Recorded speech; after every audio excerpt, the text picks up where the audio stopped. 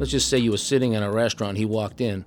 Well, when an NFL lineman walks into a room, you pick him up because he's an enormous human being.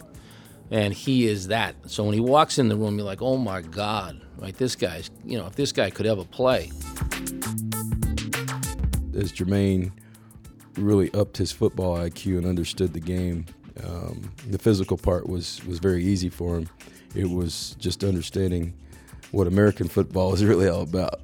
Guy that I really like that I think is going to start to create a buzz is Jermaine Eluemunor, the right tackle from Texas A&M. He's 332 pounds, only played a couple years of football. He's from England, grew up in Jersey, high school wrestler. I'll tell you, I think he's got traits to be a starting guard in the NFL, and I think some teams are starting to realize that. I wanted it real bad. I moved to a different country to make it happen. Not that I think I would be sitting here doing a little podcast for Sports Illustrated. No.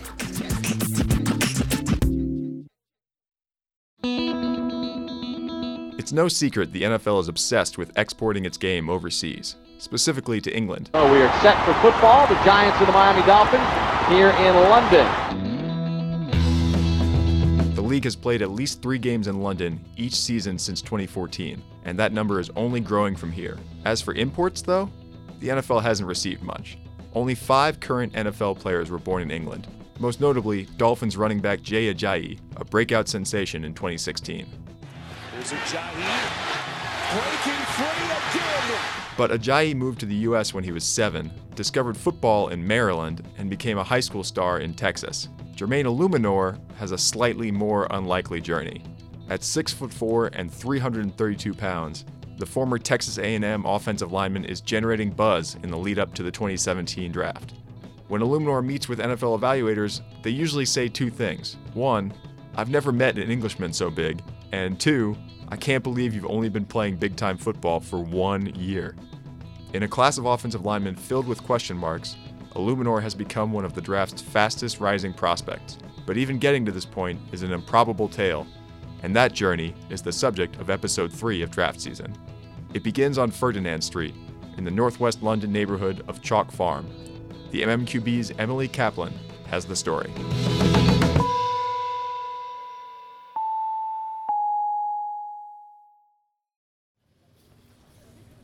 It wasn't too bad of a neighborhood. I remember one time I was riding my bike down the street coming back from the grocery store, and someone tried to steal my bike. And then it ended up, apparently I knew the person. They just dapped me up and said, "Oh, I'm playing with you, London." No, they didn't call me London. My funny thing, they called me Teddy back then.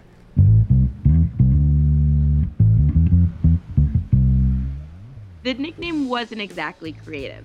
As a preteen, Jermaine was chubby, 5'6", 260 pounds. But he loved sports, and naturally, as any good English boy would, he picked up football. The other football. And I started getting red cards and too physical for it, because you know how you watch the game and they get hit a tiny bit and they fall down and they're in immense pain. I just wanted to hit someone. So I would, playing soccer, like I'd be dribbling the ball down the field and someone would try taking it away from me and I would hit. And I would shove them, and they would go down and bang, red card. Here's Jermaine's father, John Eluemunor. He told me he doesn't like football. Then he tried rugby. And from rugby, he thinks it wasn't physical enough for him. And he's going online researching about sports. Then he found American football.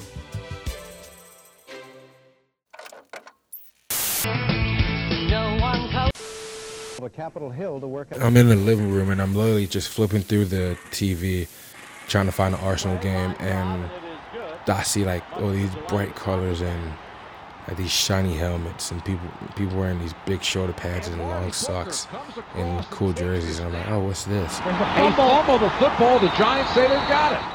And I started watching it more, and I was seeing people hit each other real hard, and everyone was like just blowing each other up, and I was like, oh, what is this? So I started Googling it more. Jermaine became infatuated with American football. And so he turned to the one place any typical 13-year-old needing help would, the computer. Specifically, he played endless hours of NFL Rush, a flash computer game. Oh, and then rushed to school. It was Michael Strahan. He had to jump over things and hit footballs out the way and stuff like that. Oh, and then equip a football player. That's how I learned all the pads and stuff they wear. Like a girdle and the gloves and the knee pads. That's how I learned how to dress up as a football player. Jermaine signed up to play American football in London, but the youth program wasn't exactly advanced. They practiced on concrete. The playing fields were unkempt. Nobody took it as seriously as soccer. Asked me if there's any possibility of us moving to America. I goes, why? He goes, he wants to play football. I goes, I think about it. The Eluemunors are a hardworking family. Jermaine is one of four. His mother works at a nursing home. His father worked security at a department store and 2 to 3 other jobs to make ends meet. Although John Eluemunor had reservations about splitting up his family, he wanted to encourage his son's dream. They had family in New Jersey, and John Eluemunor told his son they would test the waters. I made them 2 promises. The first promise that was I would graduate from big time university, and the second was I would make it as far as I could in football.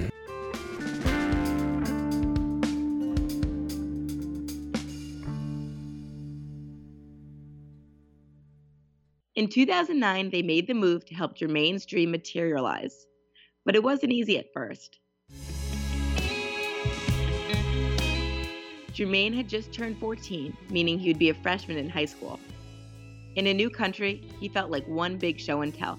I mean, we didn't have too much money then, so we went to Walmart and got some shoes and stuff. And so I had some clothes. I mean, I just had like a suitcase of clothes. I lived with my aunt, and so did my dad. And so I went to school that first day, and it was actually funny because when they were finding out I was from London, it was like a huge circle around me. It's like, oh, he's from London. And they made me say different words like purple and banana and peanut butter. And football didn't come easy either. Coaches wouldn't put him on the field because he didn't know the rules. He now realizes this was the right decision. He would have gotten hurt, but at the time, it made him feel secluded. Over the summer, Jermaine went back to London with his father on what was supposed to be a vacation. Jermaine's parents told him they didn't want to go back.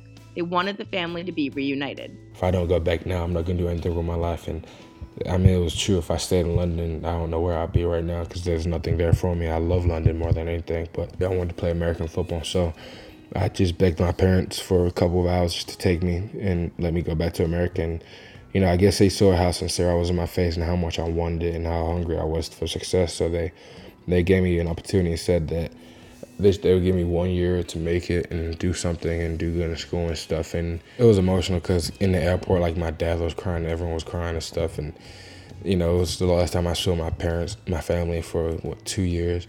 It was difficult.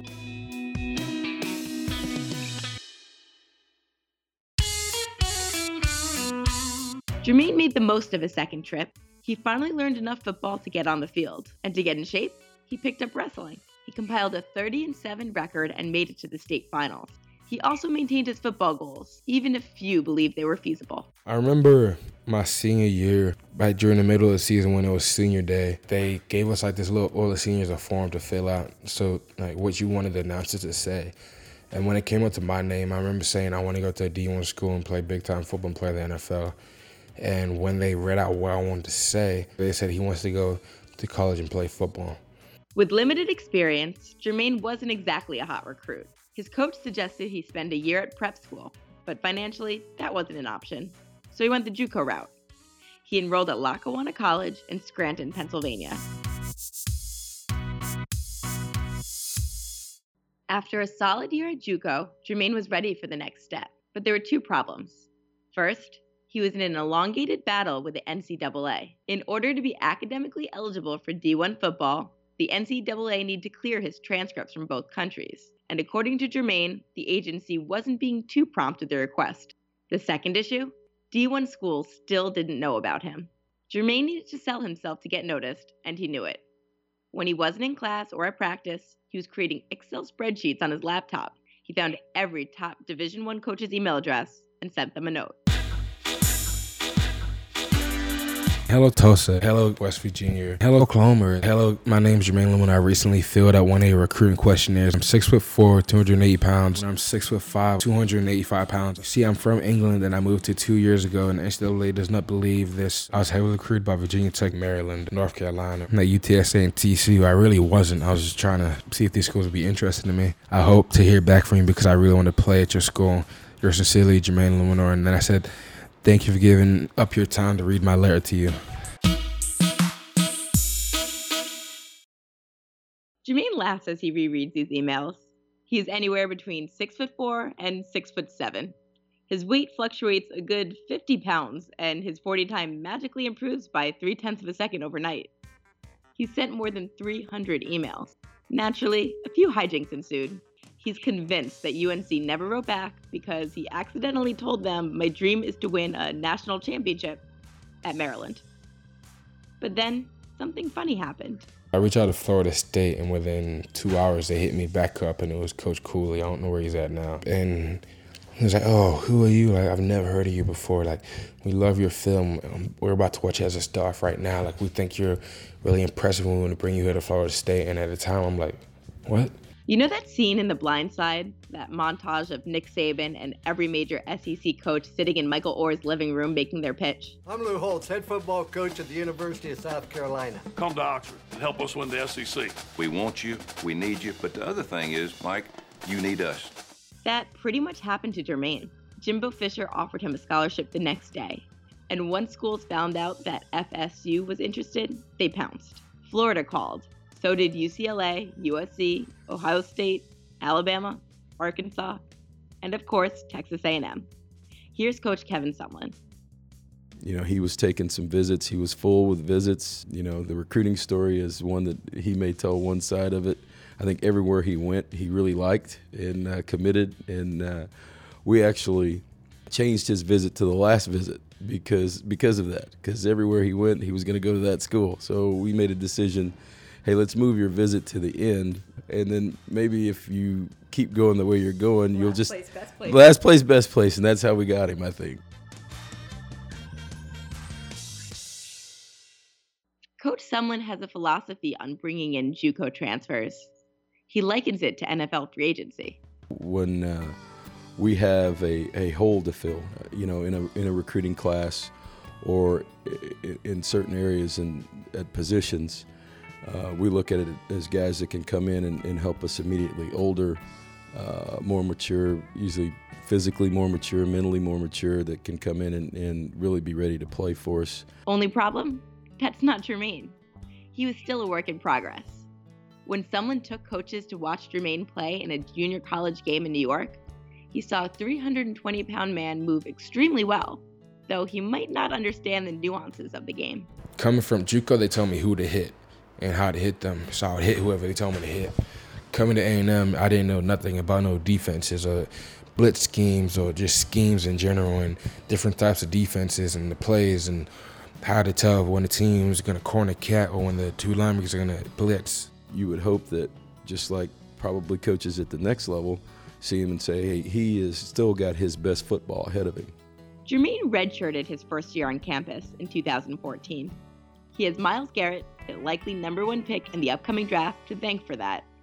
I can really blame Myles has to take responsibility for that because he did me dirty in the first practice. He just dogged me. He just, picked me up and threw me.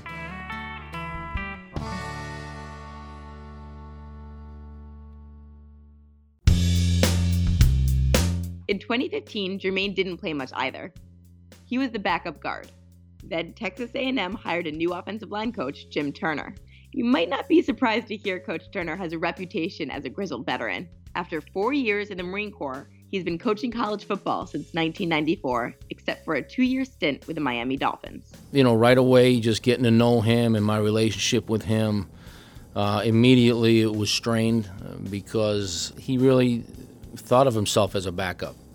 And so he thought that he was just going to cruise through and everything was just going to be that. It was going to be status quo and he would end up finishing his career just like he started it. Texas A&M has a strong tradition of sending offensive linemen to the NFL. Luke Joeckel, Jermaine Eluemunor, Cedric Aboyi, Jake Matthews. Not only did Jermaine have to live up to those standards, he was going against 2 of the top defensive linemen in the country at practice every day. Myles Garrett and Deshaun Hall. You know, we moved him from guard to tackle, which we really didn't know. You know, let's just put him out there and see what happened. I think Coach Turner will talk about it, and he moved to tackle, and he just felt natural out there, which is the hardest position to play. in our practices, the ability to set out there and block Miles and Day-Day, we figured if we can block him, he can block those guys. He's got a chance to block most people. I think what happened to him was, guys tried to make it really simple for him because, you really had to just slow down with him and be patient with him a little bit. Now, he would tell you that I wasn't patient because I tortured that kid. And every day, every day we went at it. And, I was going to force him to either do it or not do it. To motivate a kid like him, you have to tick him off, So I used to say to him, your head is like a bowling ball filled with marshmallow, right? And everybody laughed, right? Except for him. It pissed him off, right? And I used to challenge him mentally and say, you can't do this. There's no way you can do this. I said, because you're not mentally tough enough to do this. And I would challenge him that way. And in his defense, if you look at the whole season, I think he was a top-tier SEC player by the finish of that season.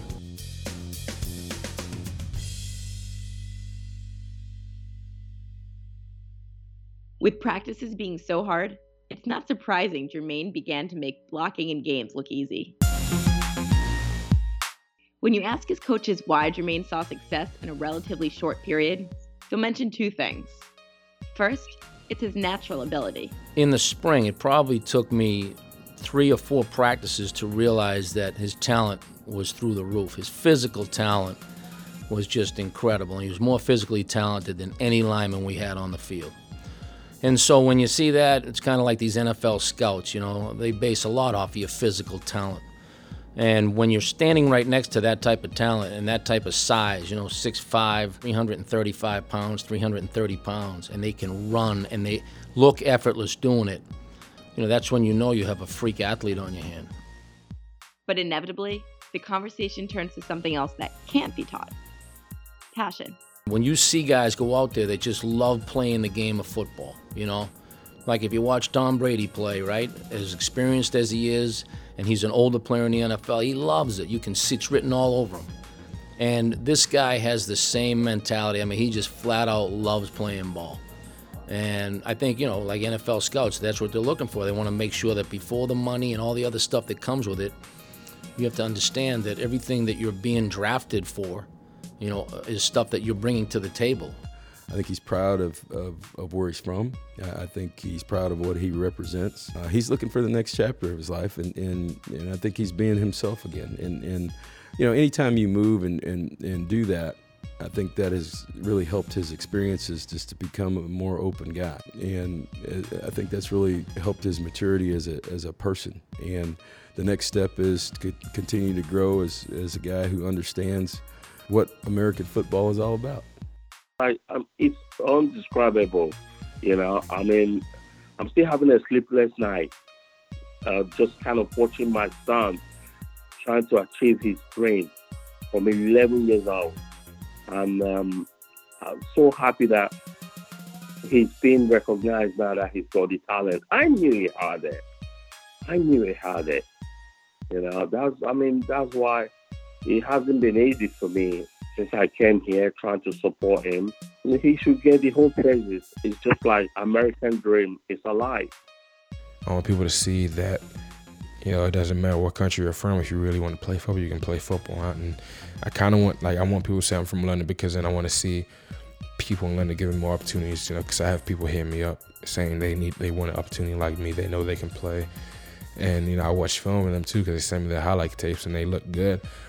So hopefully me coming from London will bring more recognition to players over in England and try and get them more opportunities later on, down the line, because I know that if the NFL goes over there and to see what England has to offer, they won't be disappointed.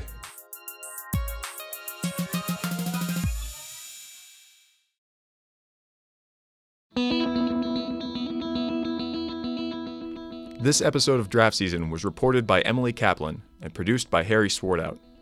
Alex Abnos created our theme song, and Harry Swartout created the artwork for the podcast. Special thanks to Ben Eagle, Ryan Hunt, and the rest of SI's college football and NFL editing teams. Subscribe to Draft Season wherever you get your podcasts, and stay tuned for more episodes. I'm Eric Single. This is draft season. So I was happy for him when he became an American citizen. So last summer he became an American citizen.